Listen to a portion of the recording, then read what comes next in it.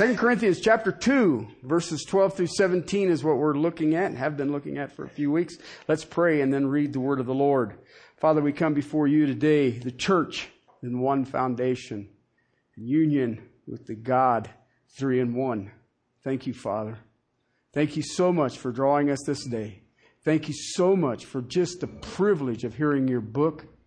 Father, for the privilege of worshiping in spirit and in truth. For the privilege of being in the union of the saints and the communion of fellowship with the King of Kings and Lord of Lords.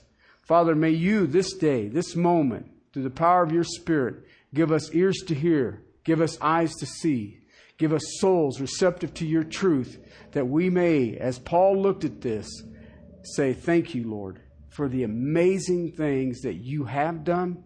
Father, for the amazing things that you are doing, and Father, for the amazing things you will do. We praise you and we thank you in Christ's precious name.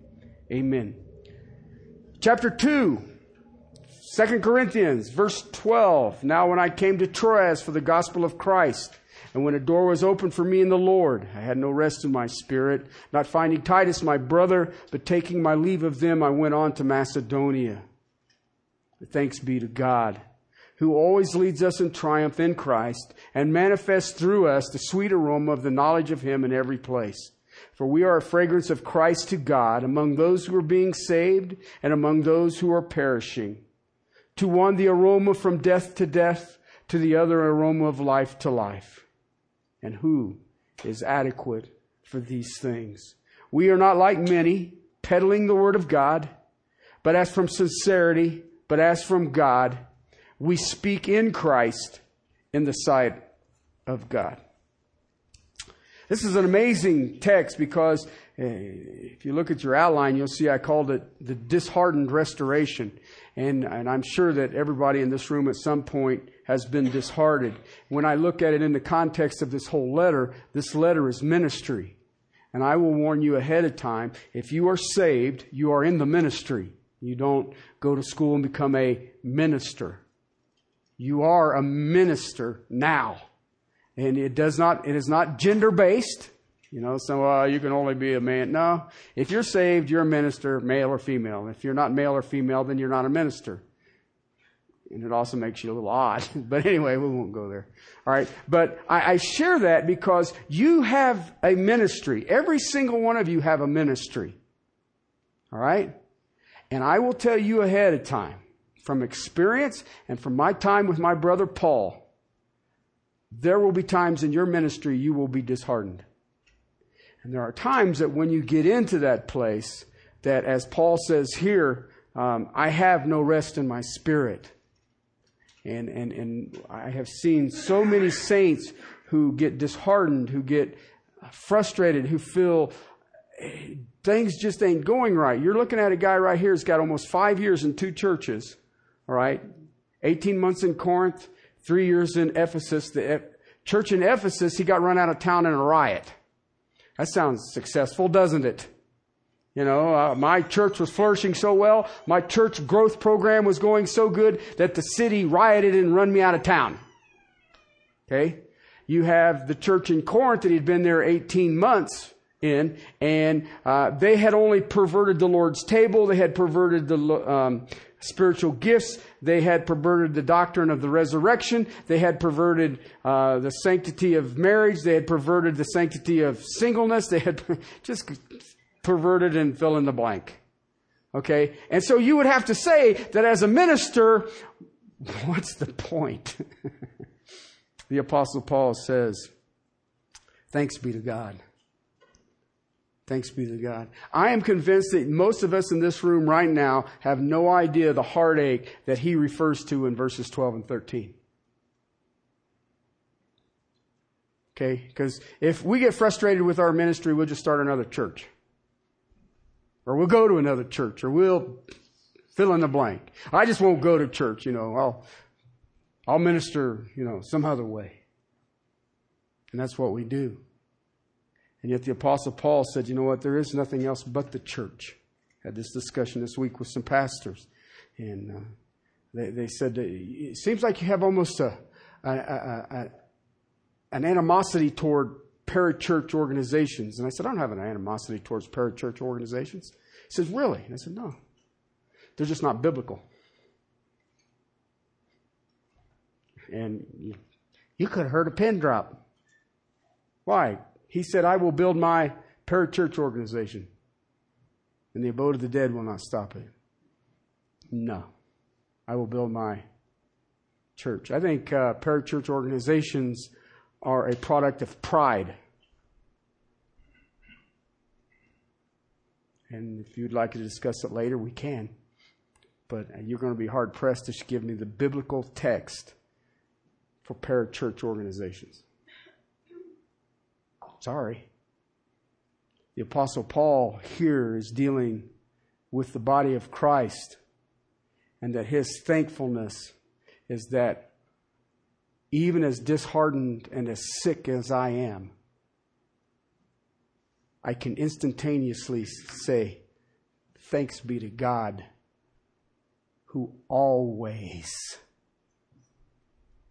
leads us in triumph in Christ. Always. One of the things that happens to you and I, well, maybe not you, one of the things that happens to me is I forget my privileges. I have the privilege of being led by the sovereign God of all of existence, who leads me always in all things. Regardless what it looks like, He's still leading. You know, it's funny because you've heard the phrase that is used sometimes. You know, I turn my back on the Lord. Really?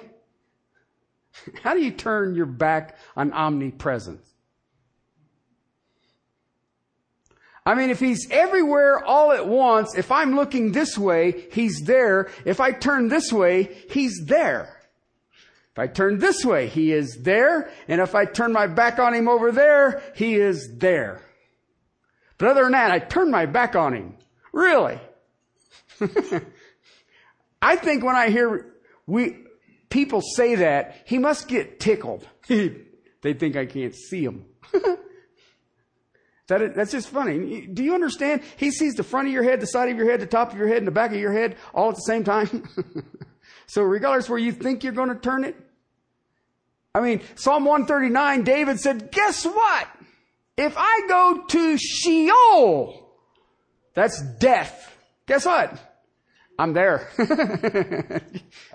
All right. So we are led by a sovereign God who leads us always only in all things. Other than that, you're out on your own. There you go.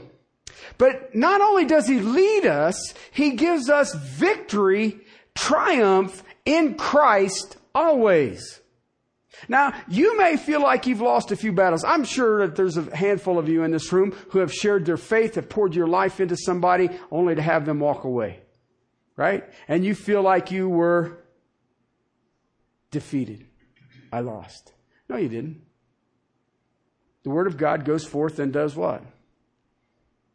Accomplishes exactly what God sent it for.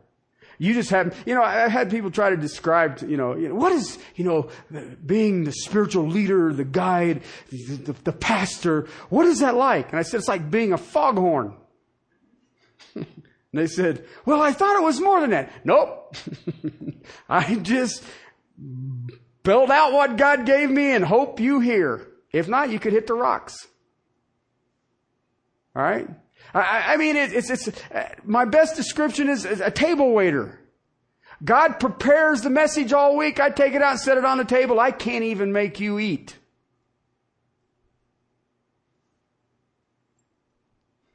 See, pastor's a little overrated, isn't it? They thought, well, I thought there was more to it than that. No. On my good days, I'm a foghorn. On my better days, I'm a table waiter. That's it. But you know what? Every time I have the privilege of preaching Christ, whether it's in a Bible study, whether it's with a coworker, whether it is from the pulpit, whether it is at another church, even when the message goes out online, you know what? I have victory in Christ. In Christ. It's kind of amazing if you really think about it. Because the third thing is that I have the privilege, and you have the privilege as a minister of the gospel of the Lord Jesus Christ to influence people. And if you're really honest with yourself, this small congregation has actually had global impact for the gospel of Jesus Christ, if you think about it. And I'm not talking about, we gave a bunch of money to the Baptists and we sent some guy named Bob, who's a missionary to wherever, Estonia. I don't know why I said Estonia. I just thought about it. Okay? You and I have had an impact. Pastor Paul has been here. Pastor Philip has been here. Pastor Valeri. Okay? We get letters. I read these letters to you guys. These people know me. They have seen me. I have pictures of them in their houses of prayer, that you and I are part of that ministry. I don't do this by myself. I really don't. When I go, or if I travel anywhere to do anything, it is us. It is by our union in the gospel of the Lord Jesus Christ that we do it. We have the ability to influence. Then it goes in beyond that. You guys have people, neighbors, co-workers, that your lives are the sweet aroma of Christ to those people. I don't remember who said it, but it says, you know what? Wherever you go, preach the word. And if you have to, use words. Okay? And you know what? I have watched this church over the years, and many of you, and I have seen that, and it brings great joy to my heart to know that your lives preach the word. Your lives have changed. Which brings me to the fourth thing, verses 15 and 16.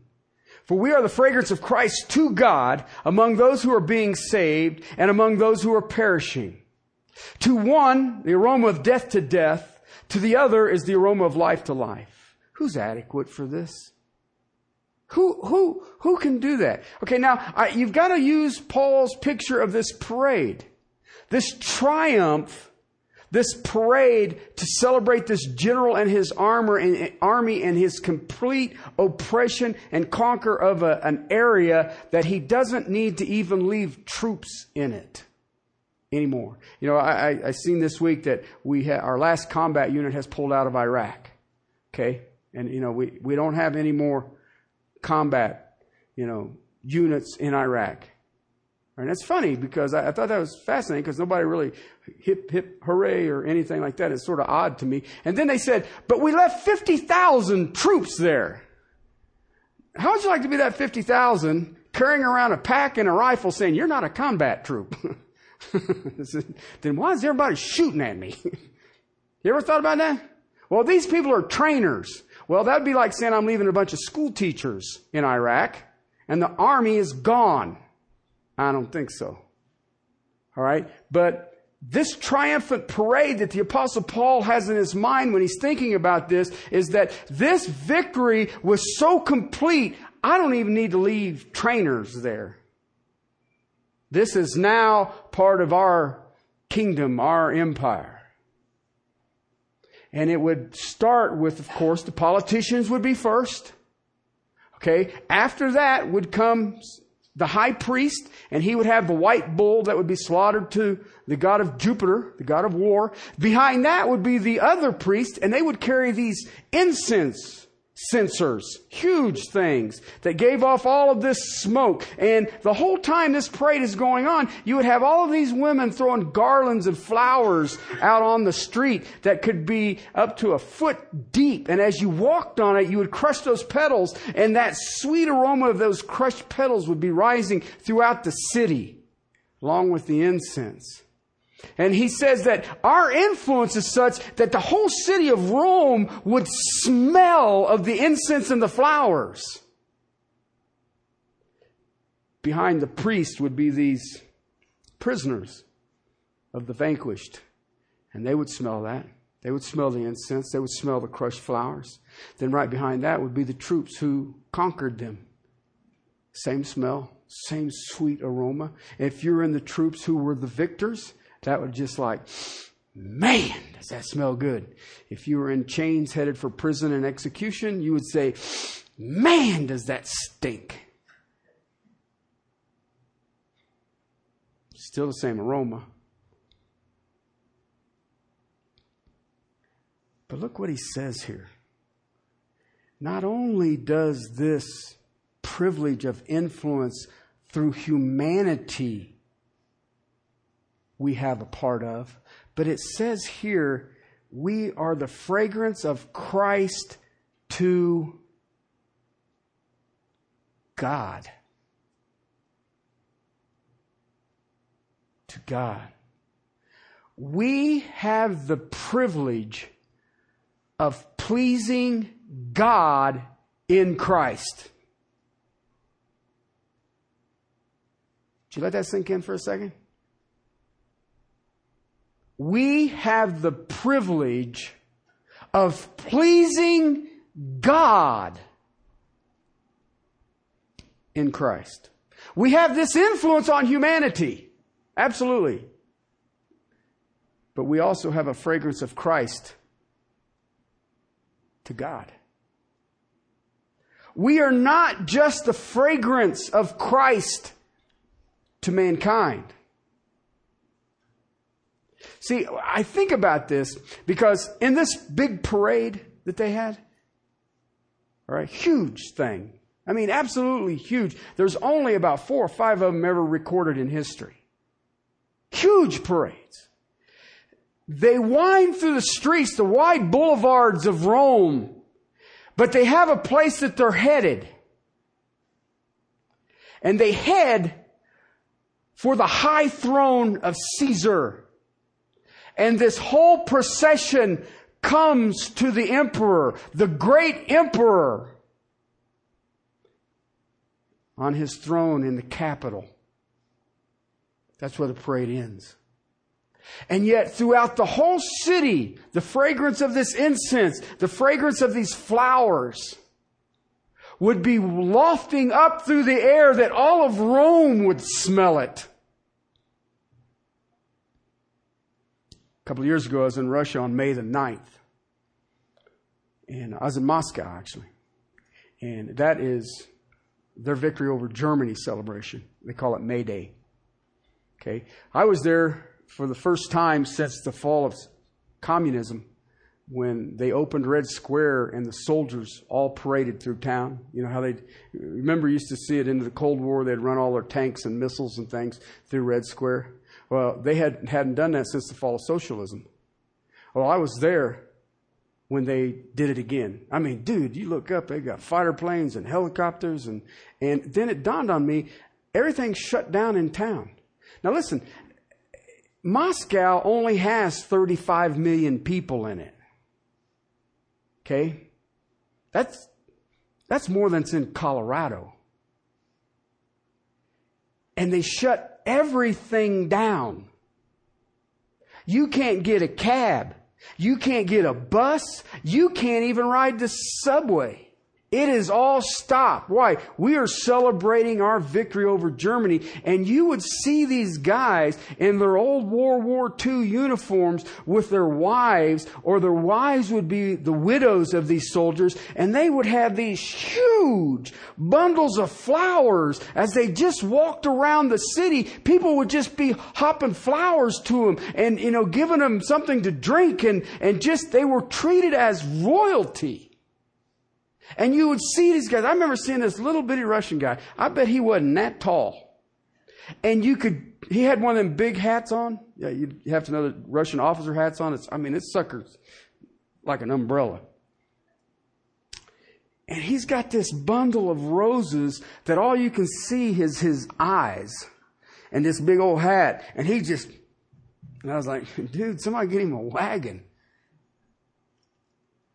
And yet you could smell the flowers, the carnations and roses throughout the city. That's what I think about when I read about this triumph. This whole city is lit up and you could smell it throughout the city. And they're all headed toward the capital. This parade is headed toward the capital where the emperor of the Roman Empire would greet the victors and judge the vanquished. See, it was not only sweet to the victorious troops, who had been the means by which the smell of victory had come to pass, but it was very sweet to the emperor himself. See, and God is pictured as smelling this fragrance as it rises, as we influence humanity with the fragrance, the aroma of Jesus Christ. See, I thought about this.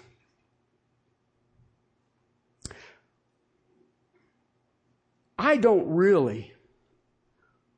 don't really preach to men and women. Okay, now you say, well, I know, preacher. Now listen, I'm talking about proclaiming. Sharing my faith is proclaiming. You're doing it before God. I remember it's been a number of years ago as I was going through Olford Institute, and I had to preach in front of Stephen Olford. Okay, and there was 11 of us. We were going to take a couple of days, and we all had to deliver a message. Okay, and it's funny because everybody there had, we call them sugar sticks. This is a message I preached that I did a real good job on, so that's the one I will preach. Well, I don't know, maybe I'm just not that organized. Or maybe I'm still looking for my first good message. Maybe that's my problem. But I just preached something I'd been studying, and I kind of laid it out, and this is what I'll preach on. Okay? And so they said, well, we're going to draw straws on who goes first and all the rest of it. I said, I'm first. And everybody just stunned look. They said, you're going to go first? I said, yep. They said, why? I said, you really think I want to prolong this? Let's get this thing done. I'll go sit in the swimming pool while the rest of you guys sweat it out. All right? And I was talking to a couple of the ladies who work there, receptionists and bookkeepers and stuff like that. And they said, we're praying for you. And I was like, you need to get on your knees hard and really pray hard for me. And they said, well, are you nervous? And I said, nervous? Yeah, I'm going to preach in front of 10 other pastors, and 2 guys have doctorates in expositional preaching. No, I'm not nervous. And they said, well, they looked at me, and this one elderly woman puts her hand on me. She says, Terry, every Sunday morning you preach before Christ and God the Father. And I said, yeah, but you don't see him sitting there taking notes. But that's true.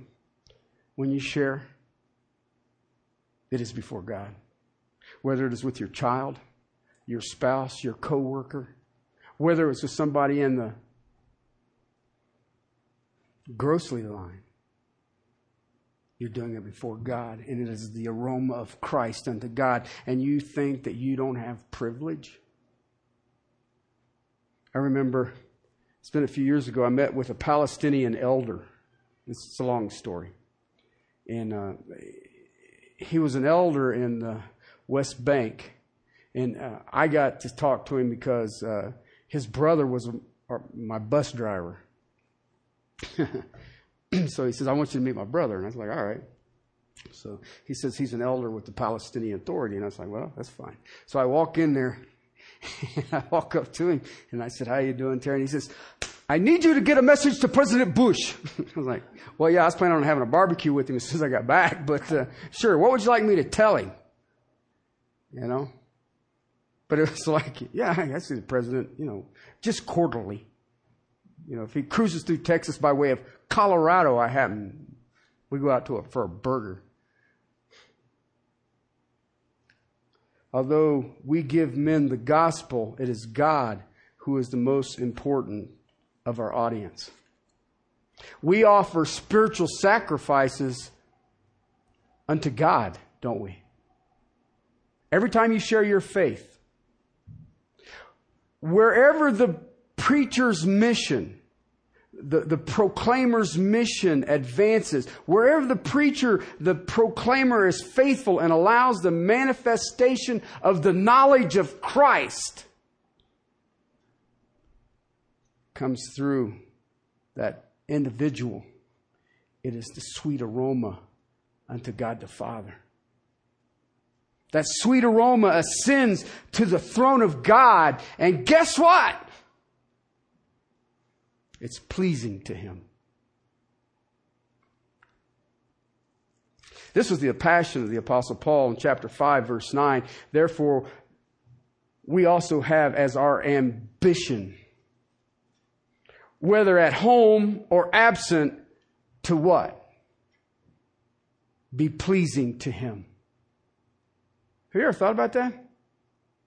As you go through the day-to-day grind of life, have you ever thought that this day-to-day grind, is this pleasing to Him? Do we have that as our ambition?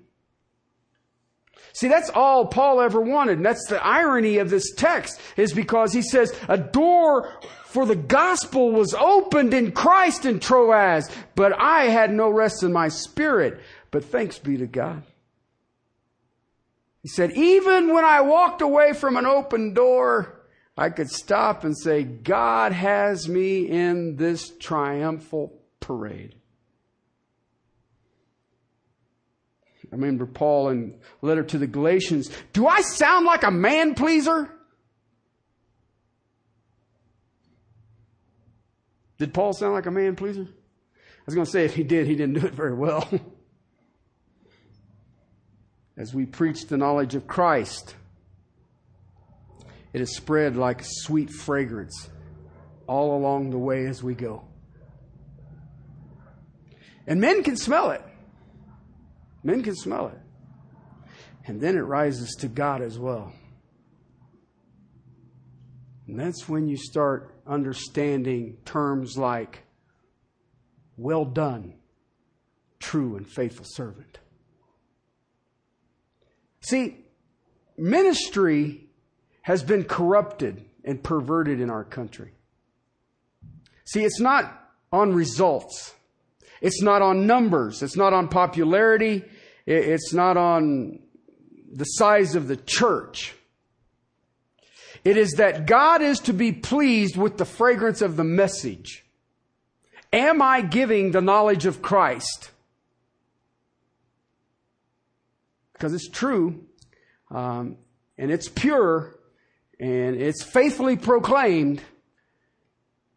It's the sweet aroma of Christ to men and to God. Now, he says here, it's the sweet aroma of the knowledge of Him in every place, for we are a fragrance of Christ to God among those who are being saved and among those who are perishing. That's interesting. It's an interesting phrase. I think about that. It's an interesting phrase. He touched on it, Paul did earlier, when we read Romans 9. Those are being saved. Present participle. Those who are headed for faith. They are headed for the final glorification. But it's also a present participle in those who are perishing. Those who are headed to eternal separation from God. We would call it damnation.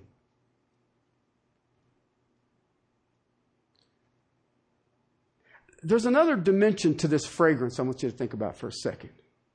See, this smell of these incense censers and these flower petals that are being trampled underfoot is a smell of victory in that parade. When we preach the knowledge of Christ, do you realize that you are only preaching the smell of victory to those who are being saved? But that same smell, the same incense, the same fragrance of them flowers, the same understanding of the knowledge of Christ to the prisoners headed to prison, to execution, would be the smell of death, wouldn't it? It really wouldn't make them that happy. You know?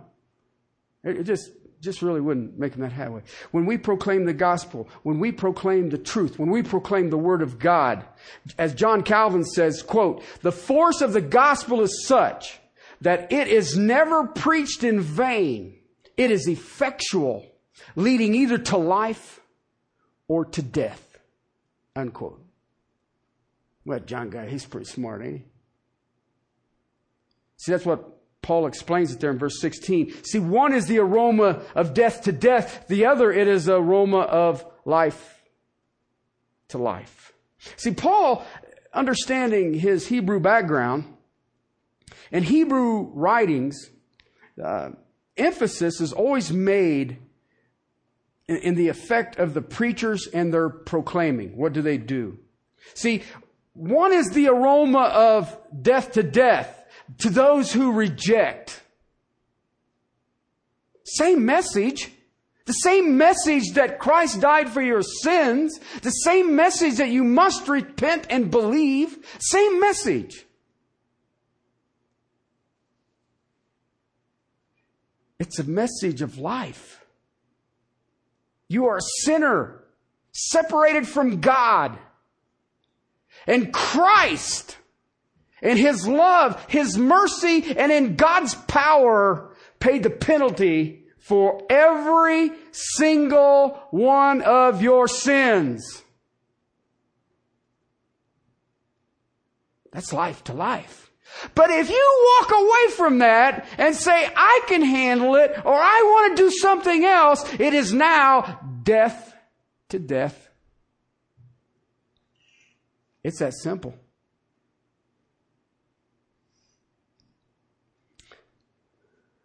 It's like 1 Peter 2, to those who believe in Christ Jesus, the chief cornerstone, to those who reject, He becomes a stumbling block, a stone of offense. Still the same Christ. Same aroma, the same sweet truth, same gospel, brings life and brings death. May I be bold?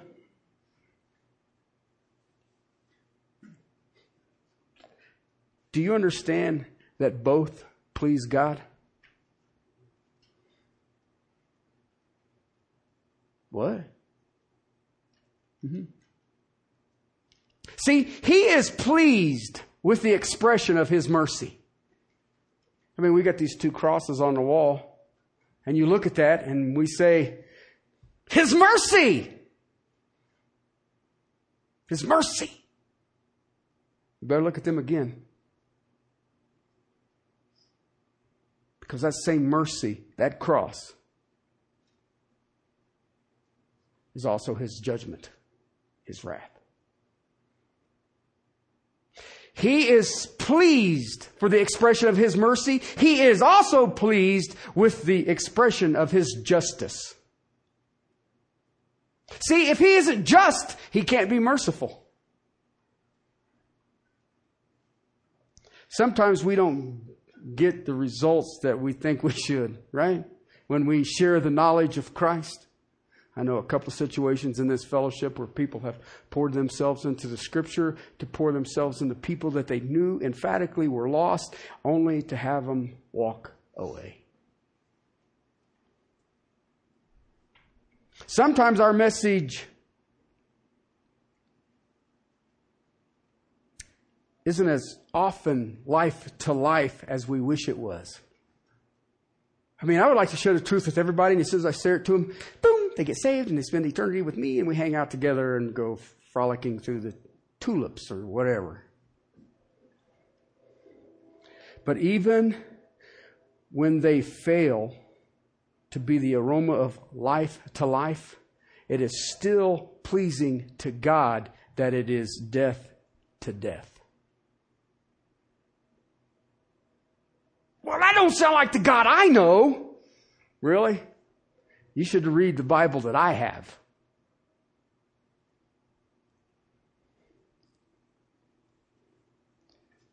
Same knowledge of Christ can be the aroma of death to death. And what if God, willing to demonstrate Himself, His character and His nature, chooses to punish sinners.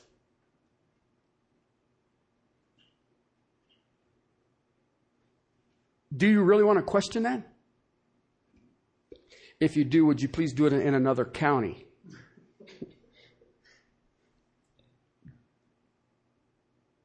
See, he has no pleasure in the destruction of anyone. Yet it does express who he is. I don't think we very often think of it that way. We have the Billy Graham thing going. You share the message and everybody comes forward. And yet Billy Graham, I remember in an interview, it's been a couple of years ago, he says he doubted if 1% of the people who have been at his crusades were truly saved. 1%? I'm not even sure I'd be that optimistic, but anyway. Why? You're telling me that you're saved because you walk down a flight of stairs at a crusade? I walked down a flight of stairs at the same stadium, but it was trying to get a football. But anyway. We might evaluate our ministry on how many people have come to Christ. God might be evaluating simply on the dual fragrance of the message. See, if you believe that a successful ministry is on how many people have believed in Jesus Christ, then you have to say Isaiah and Jeremiah and Ezekiel and Daniel were all failures. Because they did not compromise on the word, but let's be realistic, they don't seem effective. I would even go as far as saying that Peter probably did a better job of reaching the lost than Christ did. He had 3,000 and 5,000 in two separate messages, and they believed, and they had already crucified Christ. That's pretty effectual. If you look at what Jesus did, he only walked on water, fed, healed, and a few other odds and ends. And at his arrest, one betrayed him, one denied him, and the other 10 just vanished. Same message. See, when the word of God goes forth, okay, listen, I want you to be specific about this. I'm not talking about cute tales. Okay, when the word of God goes forth, it is the knowledge of Christ, and it always accomplishes exactly the purpose that God sent it for. Always. And it might be life. It might be death. You know what? Do you realize the privilege to proclaim that truth? And to please God by doing it? To those who hear and believe, it is life to life. Same aroma. To those who reject, it's death to death. Same aroma. The Jews wrote of the Torah, the law. And this is a quote from rabbinical teaching. Quote, "As a bee reserves her honey for her owner and her sting for all others." Unquote. It's a fascinating thought, don't you think? One rabbi wrote that the words of the Torah are an elixir of life and a deadly poison.